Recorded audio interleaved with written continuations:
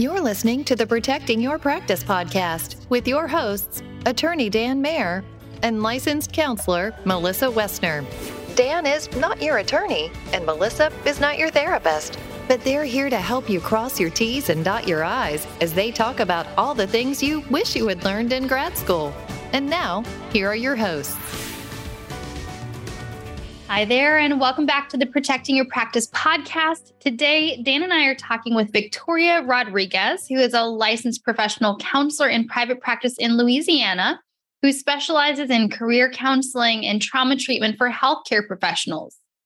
Drawing on her experiences and academic research on home-based therapy, she also helps home health and community mental health professionals navigate in-home services confidently and safely through online workshops. I was thinking about this the other day, and I wrote a note to myself to mention this at the top of the episode.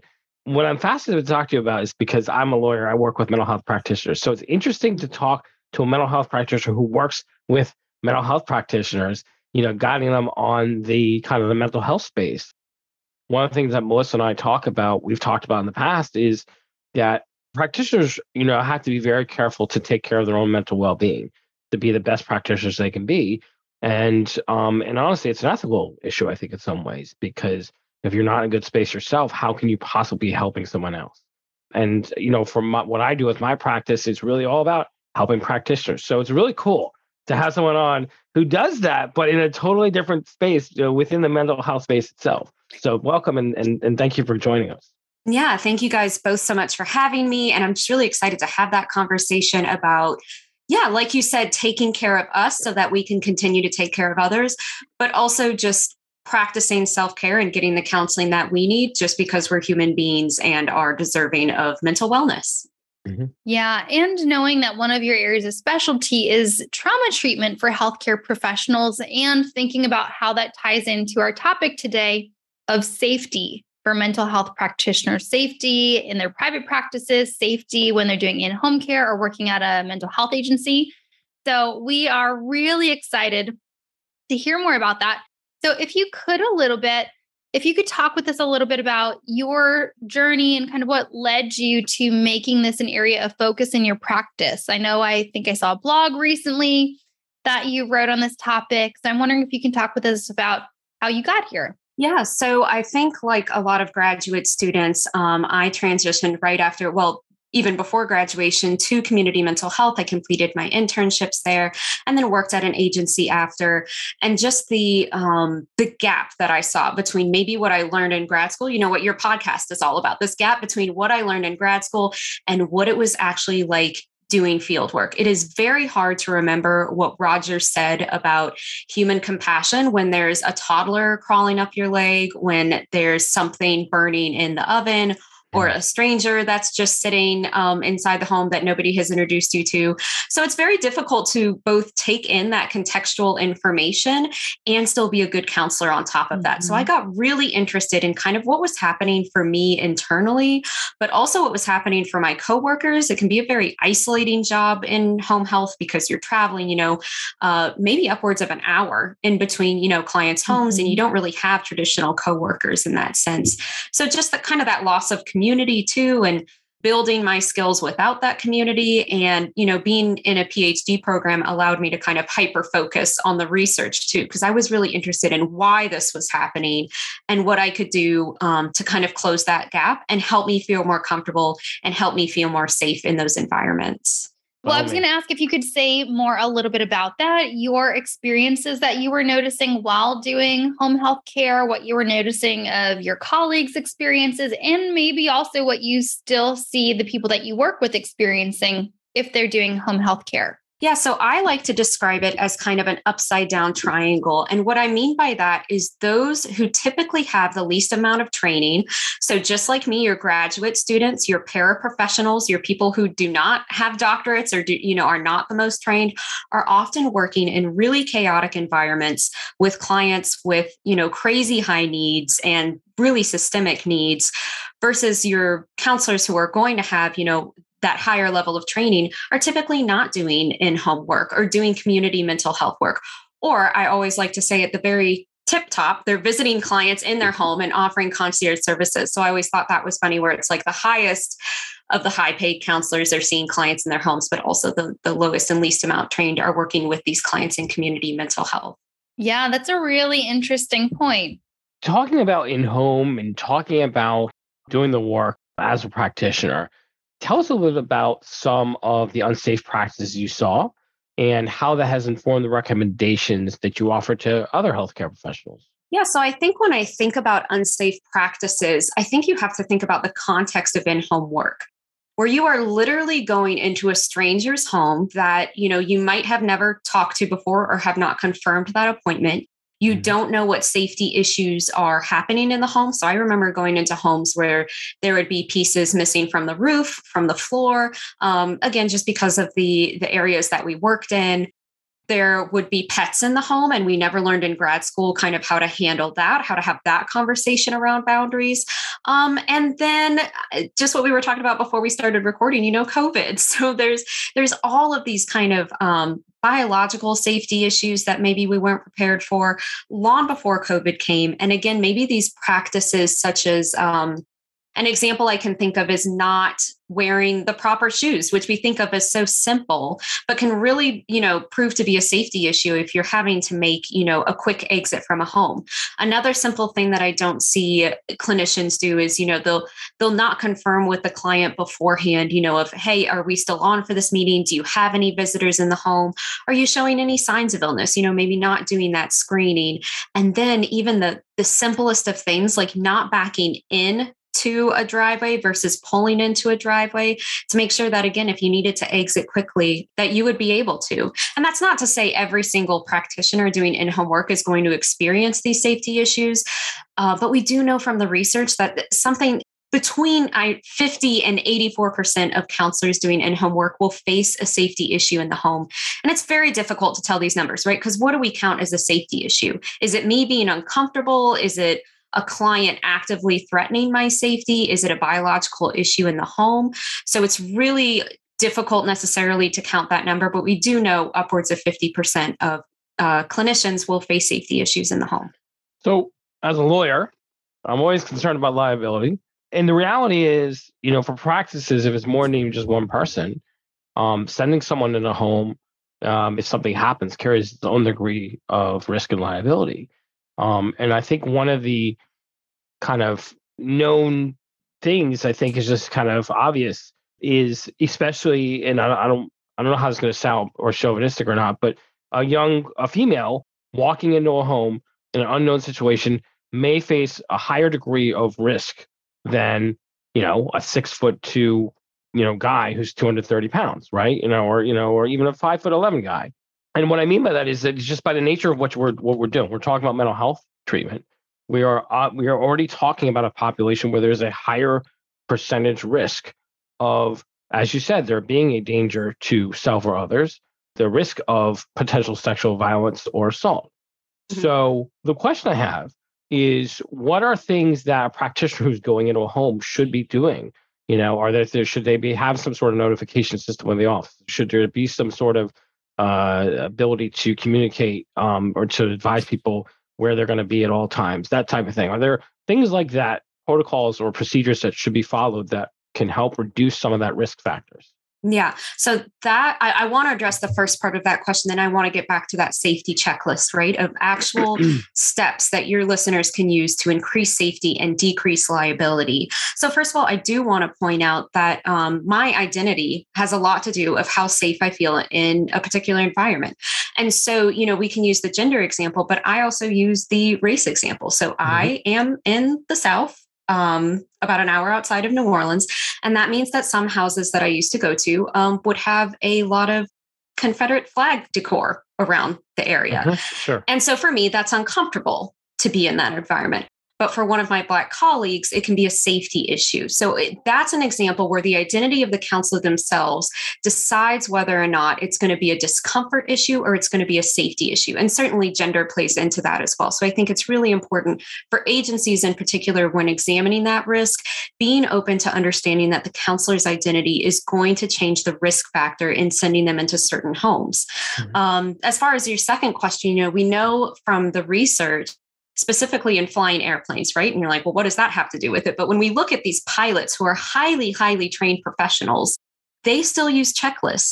They are still going through the simplest steps in flying a plane to make sure that they are decreasing the highest amount of risk that they may face and that we eliminate as much human error as possible. So that's what really inspired me, is kind of looking at that research, even in flying planes, and deciding, well, what are the simplest steps that maybe I do, but others don't do? Because it's not standardized practice. Like one agency might have a safety checklist that they use and another agency might not, or it might look completely different. So I wanted to create a safety checklist that looked at kind of all the simple steps we were overlooking. So I break it up into 3 parts.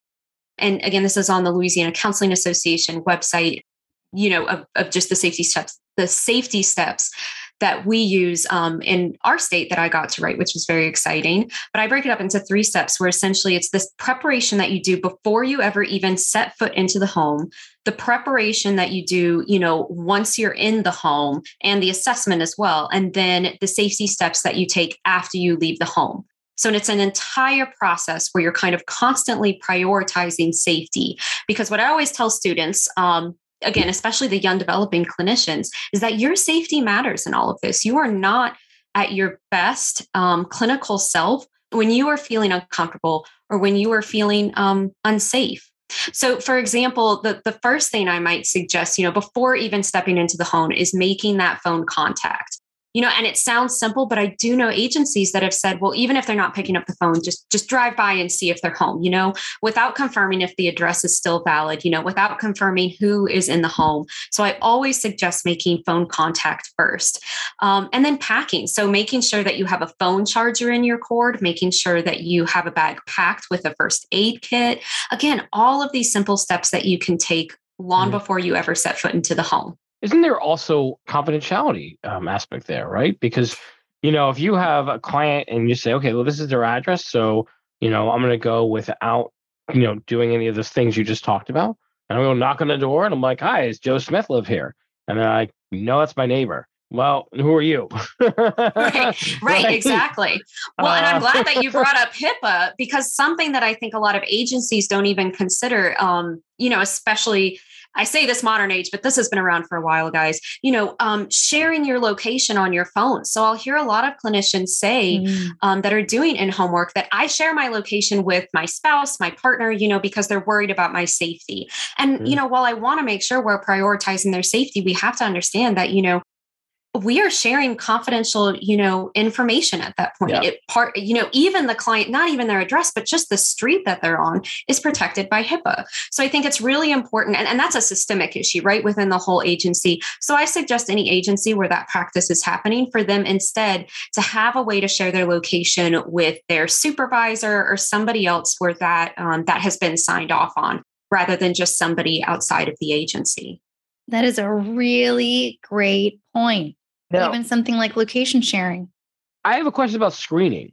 And my question is this, let's say a client goes to the intake, right? And everything gets set up and someone goes out to the house to do the therapy, do the treatment, provide the services.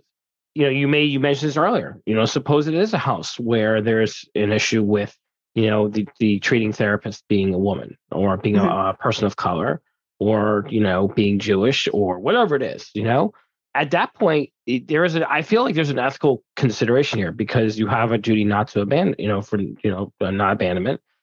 This person has essentially signed all your paperwork to become a client. At that point, what's the best practices here? Is it that you assign this person to someone who they'd be more comfortable with? Is it that you say, look, this is not conducive to us as a practice providing therapy, but here's a couple of community resources for you? Because you're certainly balancing the comfort and interest of the client with the comfort and safety and interest of your therapist. And I think both obviously have merit, but I also, I'm going to show my bias here a little bit. I think that the priority should be for the practitioner, not just because someone happens to be a racist or have an issue with a woman, But I'm curious to hear what you think, what your thoughts on that are. I need more attorney friends, because that's my line of thinking exactly. Because I'll do a little thought exercise with you. let's say that I get sent out to a client's house and for whatever reason, they are escalating before I even start treatment, before we even have a relationship. There's some type of physical threats going on, which has happened to me and lots of other home-based providers, where there are threats made in the home long before I even step in. And I would ask for the well-being of that client. Is this the best fit for them? Ethically, am I doing them a service where I'm constantly scared and not even able to focus, on their clinical needs? Mm-hmm. And at that point, do they need a higher level of care if they cannot even see people in the home without there being a safety issue? Because a safety issue for me is a safety issue for the client. Because if I get hurt, that means they could face repercussions as well. So I'm really doing a disservice to my client or to that client if I tell myself, you know what, and it's happened before to me too, right? Before I had this training, before I started diving deep into the research on this of like, I have to prove myself, I can't just be scared. There's going to be instances where I feel uncomfortable.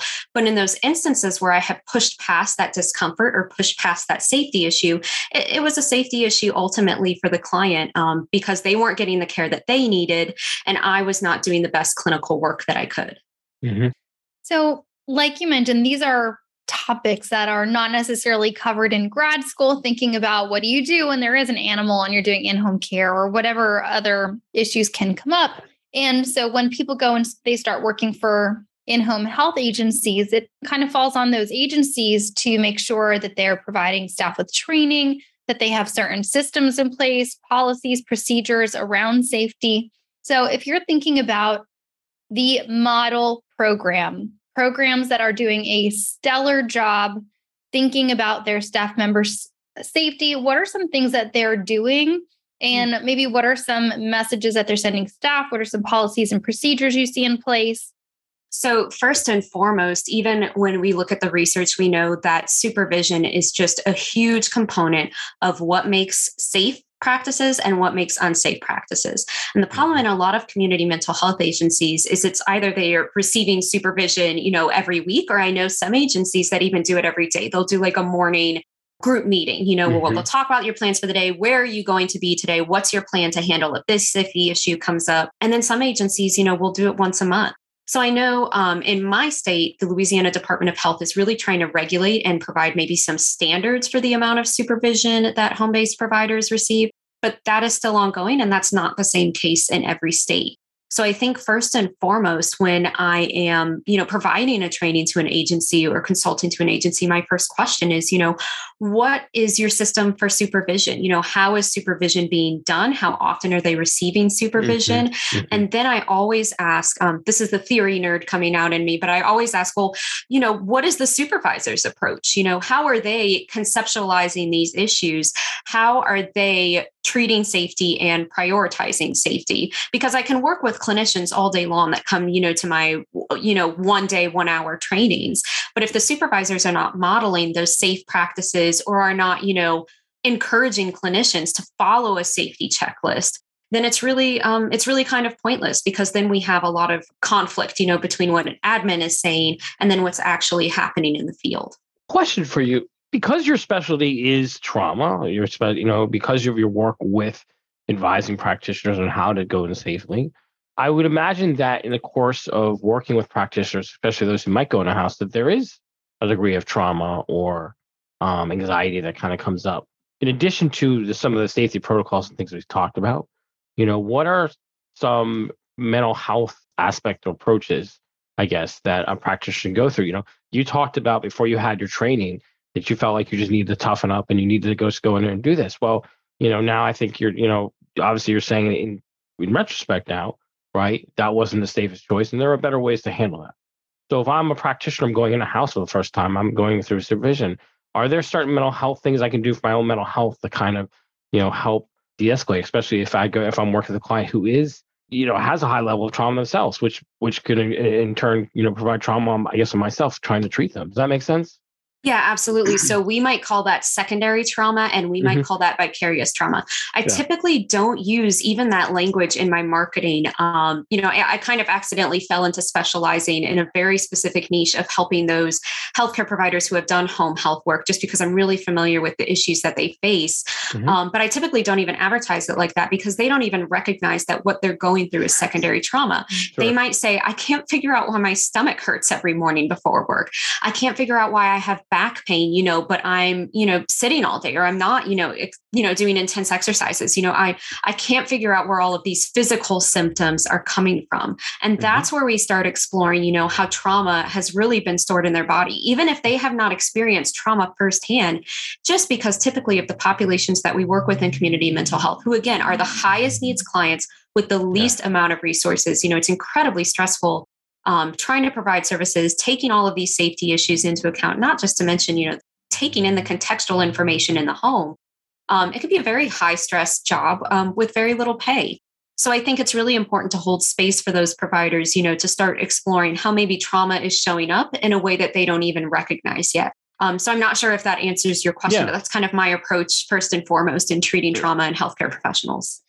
And I'm wondering, in terms of trauma and home health care, since you're working with a variety of providers who are providing in-home care, are you noticing or have you noticed any trends in the types of traumatic events that people are experiencing if there is an event, right? If you're noticing that there are specific events that home health care professionals are experiencing, are you noticing any trends there?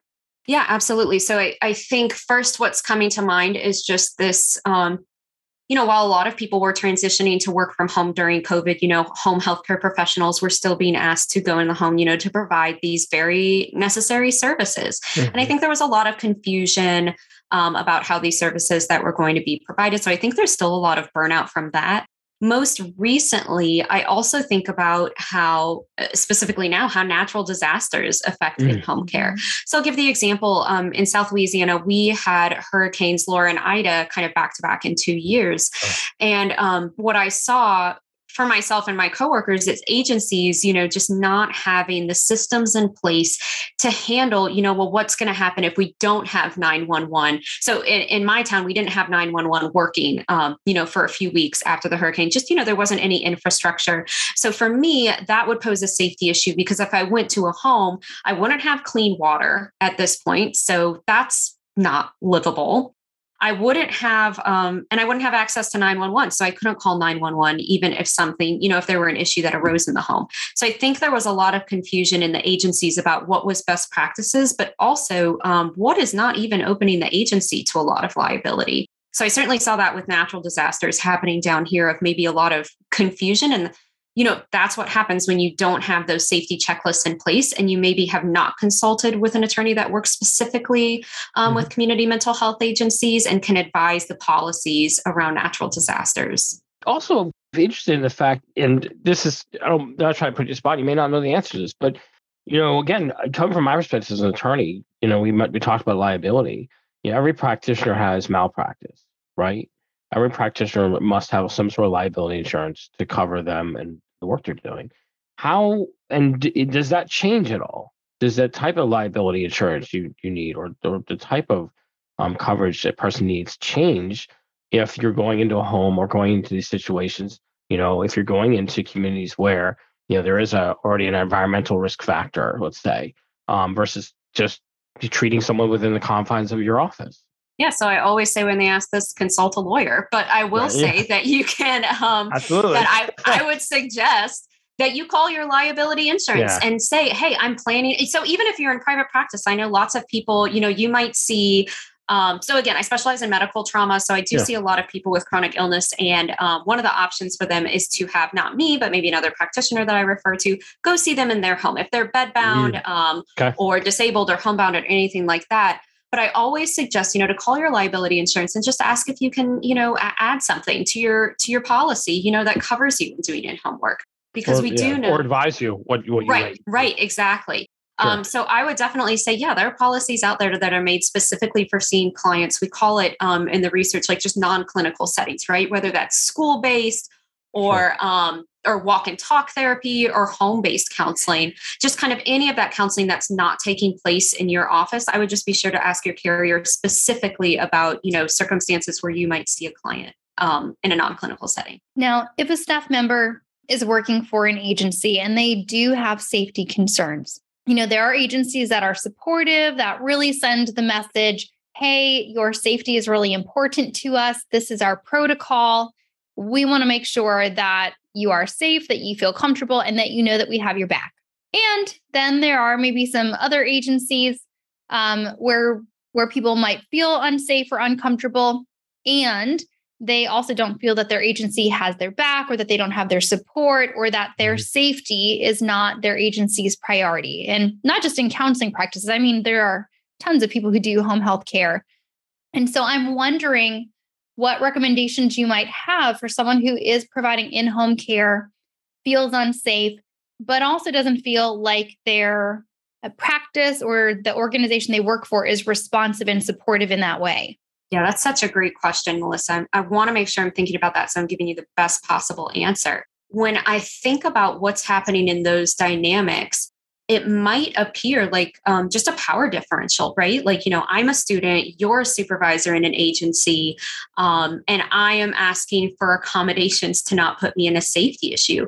So what I have advised before and done for myself as well is, instead of, pitting myself against a supervisor or myself against the agency, I try to approach it as, hey, I'm trying to protect the agency as well. Because if I'm in a safety issue, this home or this client is going to be the safety issue for the next clinician that comes along and the next clinician that you guys send over there. So I think it really comes down to, you and the agency versus the problem, not you versus the agency. And I'm not saying every agency is going to be open to that, but that's really their loss. If they're not willing to take those safety issues that you have brought to them into consideration, again, that opens them up to liability or just, not best practices. So I think we always see in the news about the next home health person that, was in a safety risk or died in practice. And, that's just, when I'm running an agency, that's not a risk that I'm willing to take on for what, an extra $100, per session or less than that in Louisiana.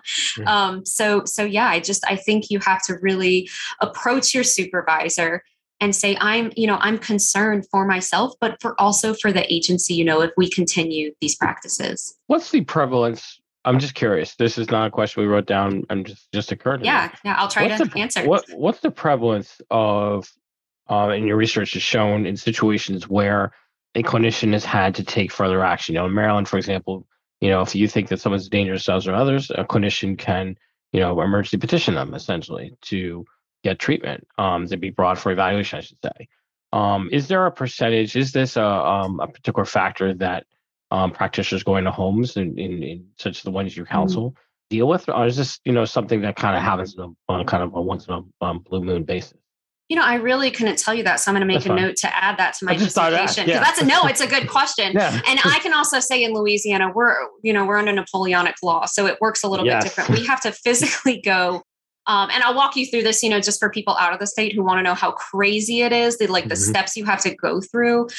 So I would have to physically go to the coroner's office, even if I received, a text or a call in the middle of the night, which again, reducing liability, turn off your phone, do not answer texts or calls or anything outside of office hours, because you're just opening yourself up to liability, if your agency does not have an after hours emergency phone line.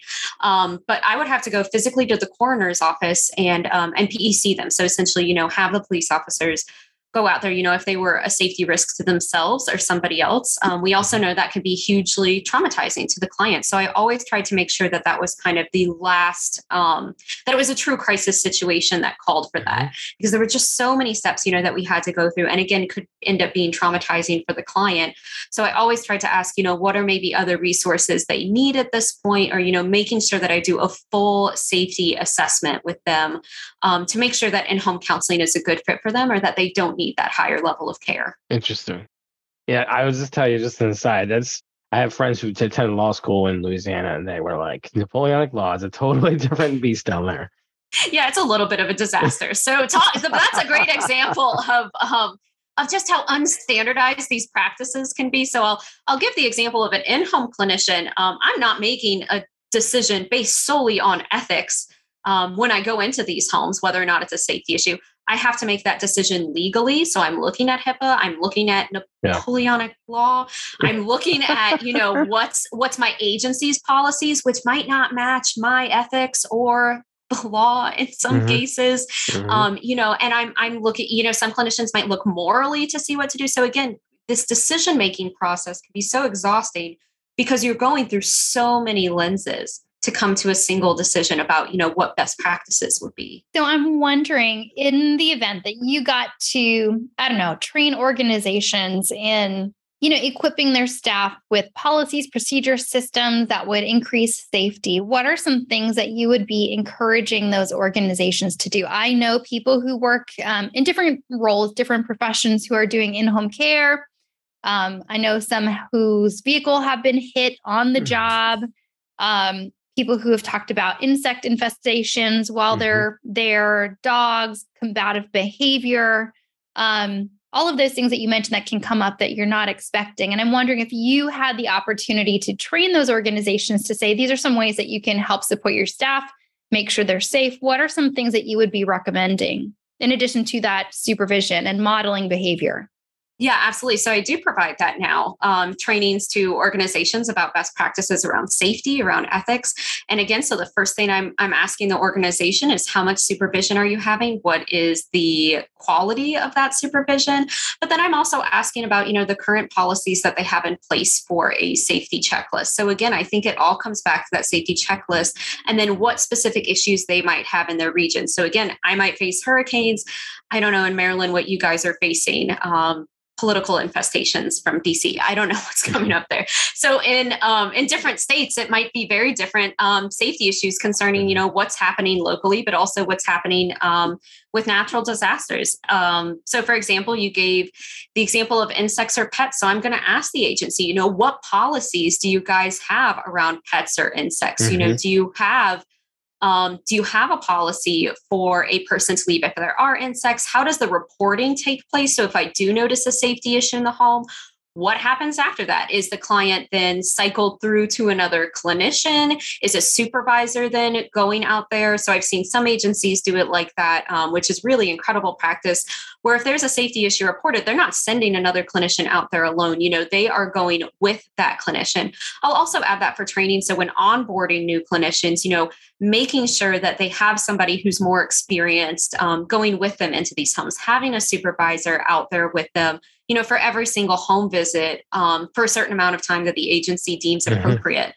So again, I think having somebody in there, I think also having regular trainings around ethics. So, not just having them watch videos, sign off on, the legal paperwork needed, but also having regular trainings that your staff is encouraged and supported to attend, not just, on their own time, on their own dime, that the agency really promotes this prioritization of safety, through trainings and through company culture. I'm not sure if that answers your question. I know that's a big one, right? Of like, what can you do to kind of address every single one of these individual problems that can come up? And I'm sure there are even more that we haven't even spoken of yet. Yeah. Well, I was going to say one point, as that certainly makes sense. To one point, particularly you said about, at least initially, even just sending someone out with the practitioner initially just to scope out the place and, when you're first meeting the client, because that obviously then enables the agency to make the determination, is this a safe environment? Is this something where have there concerns that we need to be aware of? And you're having a more experienced clinician be able to help make that evaluation. And it sounds like this is an opportunity really for agencies to be listening to their staff, right? So that way they're hearing what are the things that their staff members are experiencing in the home, because if they don't know that certain situations are coming up, they can't necessarily assist. But if people know, hey, we're seeing a lot of issues with dogs or insects or whatever, then those agencies are able to think about how they might need to come up with a plan or a policy or how to best advise people.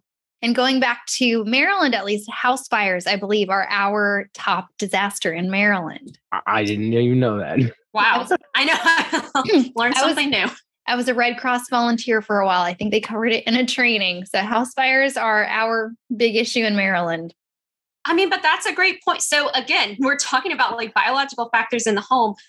And I cannot say the number of homes that I went into where like there were just chemicals open or fire hazards in the home. Like people would, and again, so this comes up to a safety issue. Yes, it's a safety issue for me, but if it's a safety issue for me, it's a safety issue for that client and might need another support or another higher level of care. So I'll give the example of clients smoking in their homes. So that was unpleasant for me. That's uncomfortable. I'm not a smoker. I don't want to be around secondhand smoke.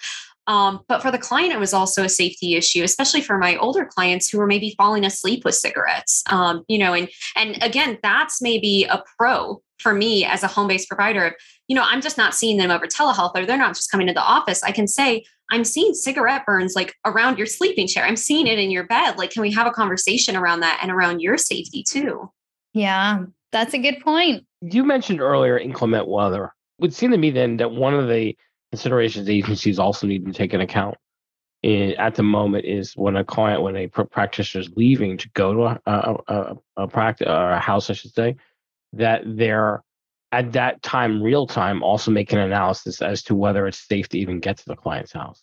Would you say that that's accurate too? That there may be times where, you mentioned hurricane. You do live in an area where there's, unfortunately, you have a higher preponderance of hurricanes, right? And certainly destructive ones. So it's certainly possible that, you go, it's a rainstorm, there's a storm coming, and it gets worse, that there may be a point where you have to say, you know what, I can't send you out to the house tonight because, right, there's a chance that it may not be able to get back safely. Is that something that agencies should be taking into account as well? Yeah, and that's a really good point. Yeah, this is something I talk a lot about with agencies too, and not saying necessarily that an agency should or should not have a policy around inclement weather. But it's so funny to me, the amount of agencies that have not even considered that as an issue. So again, they will not have a policy in place of, okay, for a Cat 1, do we still send them out? I would say no, but again, there's no policy. So I have no idea, like, well, how inclement does it have to be? How do we measure how unsafe a storm is, before we send people out? And again, I want to say I'm not completely like anti-agency, but just, they need to consider this stuff when writing their policies. And it's a very difficult decision to make, right? It's very difficult because we don't have these standards of practice, and we don't have measurements, right? For maybe what's best practices as agencies. Right. So it's, it's only 60-mile-per-hour winds. You're fine. As long as it gets 120. It puts out the house fires. Right. It's fine. That's why it's last. Yeah. Right. Now, one of the things that I know you do is also help people in private practice think about safety. So someone who's in private practice, they may not have an agency that they can turn to or a supervisor to say, what exactly am I supposed to be doing? What do you want me to do? What does the agency want me to be doing? There's not necessarily someone that you can consult with on what you should be doing around safety. So what are some things that you recommend people in private practice do to make sure that they're thinking about safety? Yeah, that's a really good question because it's so true. Like I talk about home health being isolating, but man, I'm all telehealth, all in my own home right now. And I mean, that's isolating, when trying to make these ethical or safety decisions. So one thing I would say to those moving into private practice is just, get a really good consult group going. If there's not one in your area, set one up. It's great for marketing, but it's also great, to assess, if you're prioritizing safety and what safety issues, other practitioners in your area might face. So again, a lot of that information could be the same, screening, assessing the client, seeing if they're a good fit for your practice. I also suggest having, an emergency policy that you can use in your private practice. So if you do feel unsafe, is there a panic button under your desk? Do you have cameras outside? But also what's HIPAA got to say about that? So I think, it's really important, again, to consult with maybe a safety expert, but also a lawyer in what you are allowed to do and maybe the steps that you can take to promote safety in a way that's still promoting your clients' HIPAA rights and their privacy. I don't have any further questions. Melissa, do you have anything else? Well, I have my usual last question, which is, if people are wanting to connect with you, they are wanting to learn more about the work that you're doing, maybe the trainings that you're offering, how can they find you and how can they get in touch with you? Yeah, absolutely. So I do my trainings through mycarismyoffice.com. You can also find me on social media at mycarismyoffice. You can also, if you're a healthcare professional in Louisiana looking for counseling, you can find me at revivepractice.com or at Revive Practice on social media. So those are some of the places we can get plugged in. And I'd love to continue conversations about home health and about in-home healthcare. And also just to clarify, since, you are in counseling, we're thinking about mental health practitioners, but those trainings that you're offering, might they also be available for people who are nurses, occupational therapists, or other types of professionals who are in the home or other organizations that are outside of behavioral health? Yeah, absolutely. I'm glad you brought that up so I can start remembering to advertise that. So I do have a training coming up. We don't have it scheduled with the Louisiana Rural Mental Health Alliance. So we're going to be doing a training on burnout for mental health care providers doing home health care in our state. Fortunately or unfortunately, have a lot of academic work coming up, as I finish my dissertation. So I'll be at a few state conferences and a few national conferences, both for community mental health conferences and for nurses as well. So again, they can follow me online and I'll post those updates as they come for maybe specific academic presentations as well. Awesome. Just in case there's anyone like me who knows people who are providing home health care, but are not necessarily within the mental health field.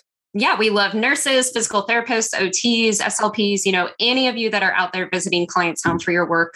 We'd love to talk to you about safety. Awesome. Well, thank you so much for coming on. I think this is just great. I wish we could spend more time talking because I can honestly say this is not something we've ever really talked about with other people about the actual practical side of this working as a mental health practitioner in homes and the safety considerations. So this is great.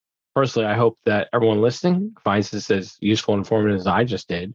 Just as a reminder to everyone listening, we are always looking for people like Victoria to come on to our podcast and talk to us about something that you know about that you think other people would be interested in. So if you're listening and you think that's me, we would love to have you touch base with us. We do have a form. You can go to our website, go to a Facebook page, just fill it out really quickly, much like Victoria did. And we will get in touch with you and reach out and maybe we'll have you on. To everyone else, thank you again for listening. We appreciate you and we will see you next time.